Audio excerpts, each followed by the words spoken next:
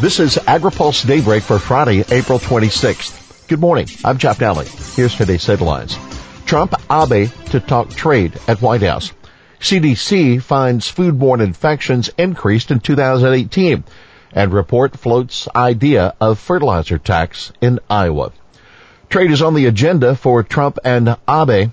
President Donald Trump and Japanese Prime Minister Shinzo Abe will discuss a wide range of topics when they meet today. But a key goal will be to make progress on a free trade agreement, according to a senior administration official. Both leaders are intent on building an economic partnership that will be a world-class alliance between the two countries that together make up about a third of the world's GDP, the official said. On the sidelines of the Trump-Abe meeting, Japanese Economy Minister Toshimitsu Motegi is expected to meet with U.S. Trade Representative Robert Lighthizer to discuss the proposed FTA in more detail.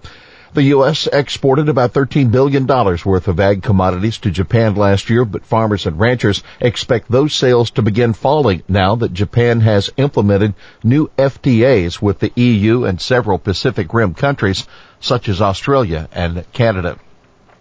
CDC says foodborne infections rose in 2018. A new report from the Centers for Disease Control and Prevention say the incidence of most foodborne infections is increasing, including those caused by Campylobacter and Salmonella. The Morbidity and Mortality Weekly Report also said the incidence of Cyclospora infections increased 399% in 2018 compared with the years 2015 through 17, partly because of large outbreaks associated with produce.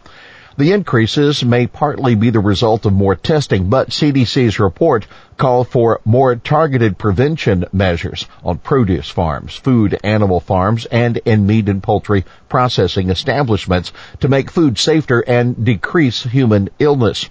In 2018, CDC's FoodNet tracking system identified more than 25,000 foodborne infections, nearly 6,000 hospitalizations, and 120 deaths at 10 sites in the U.S. CDC's suggestions. The report said measures that might decrease foodborne illnesses include enhanced efforts targeting Campylobacter contamination of chicken, strengthening prevention measures during egg production, especially with small flocks, vaccinating poultry against Salmonella stereotype enterocolitis, decreasing Salmonella contamination of produce, poultry, and meat, and continued implementation of the Food Safety Modernization Act, specifically FDA's Produce Safety Rule. Produce groups commend California greens farmers for water action. The United Fresh Produce Association and Produce Marketing Association are complementing efforts by the California-based leafy greens industry to keep produce free of contamination. The groups issued a statement supporting the recent adoption by the California Leafy Greens Marketing Agreement to characterize, treat, and monitor all forms of surface water that will be used for overhead irrigation for leafy greens within 21 days of harvest. Jennifer McIntyre, United Fresh Vice President of Food Safety and Technology, said this effort represents a fundamental shift to better reflect well-established scientific knowledge on how we should think about water quality and risk. We are no longer working on the assumption that water is safe based on a periodic by-the-calendar water test result. United Fresh and PMA's Romaine Task Force now will evaluate the risk-based approach from the perspective of the leafy green supply chain. Report raises idea of fertilizer tax in Iowa to pay for nutrient cuts. Iowa's voluntary nutrient reduction strategy isn't working, according to a new report from the Iowa Policy Project that floats the notion of a tax on fertilizer in order to raise money to fight non-point source pollution. The state's 6% sales tax does not apply to inputs such as nitrogen and phosphorus that are used in agriculture, the report notes.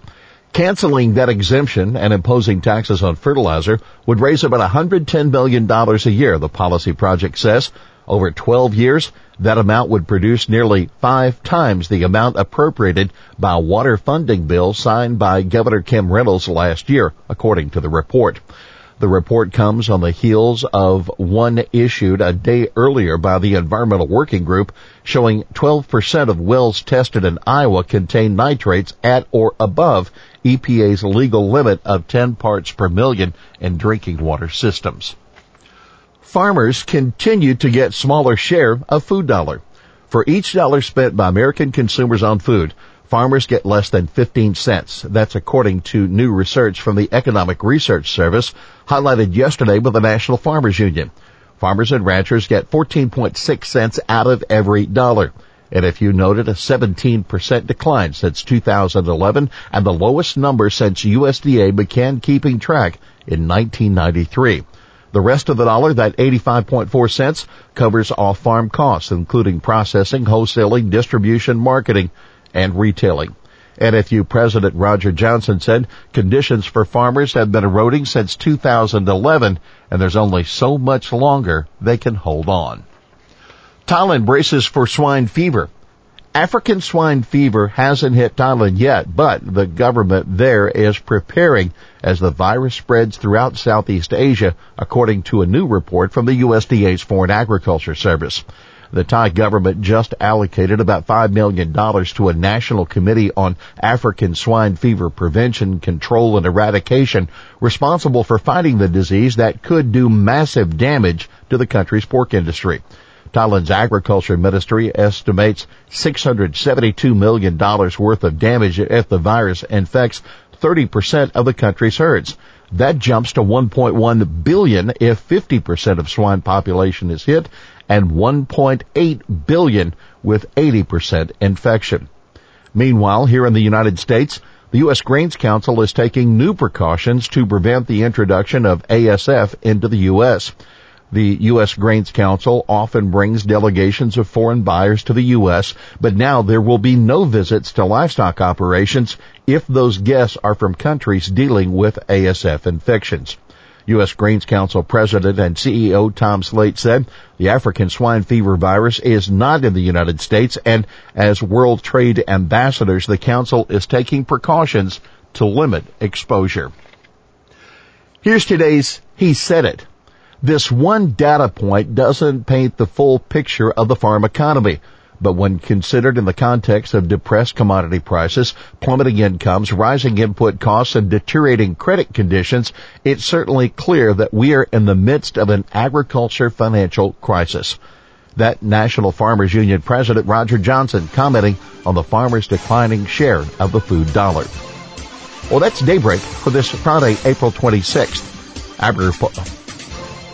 AgriPulse Daybreak is brought to you by the United Soybean Board. For the latest news out of Washington, D.C., visit agripulse.com. For AgriPulse Daybreak, I'm Jeff Nally.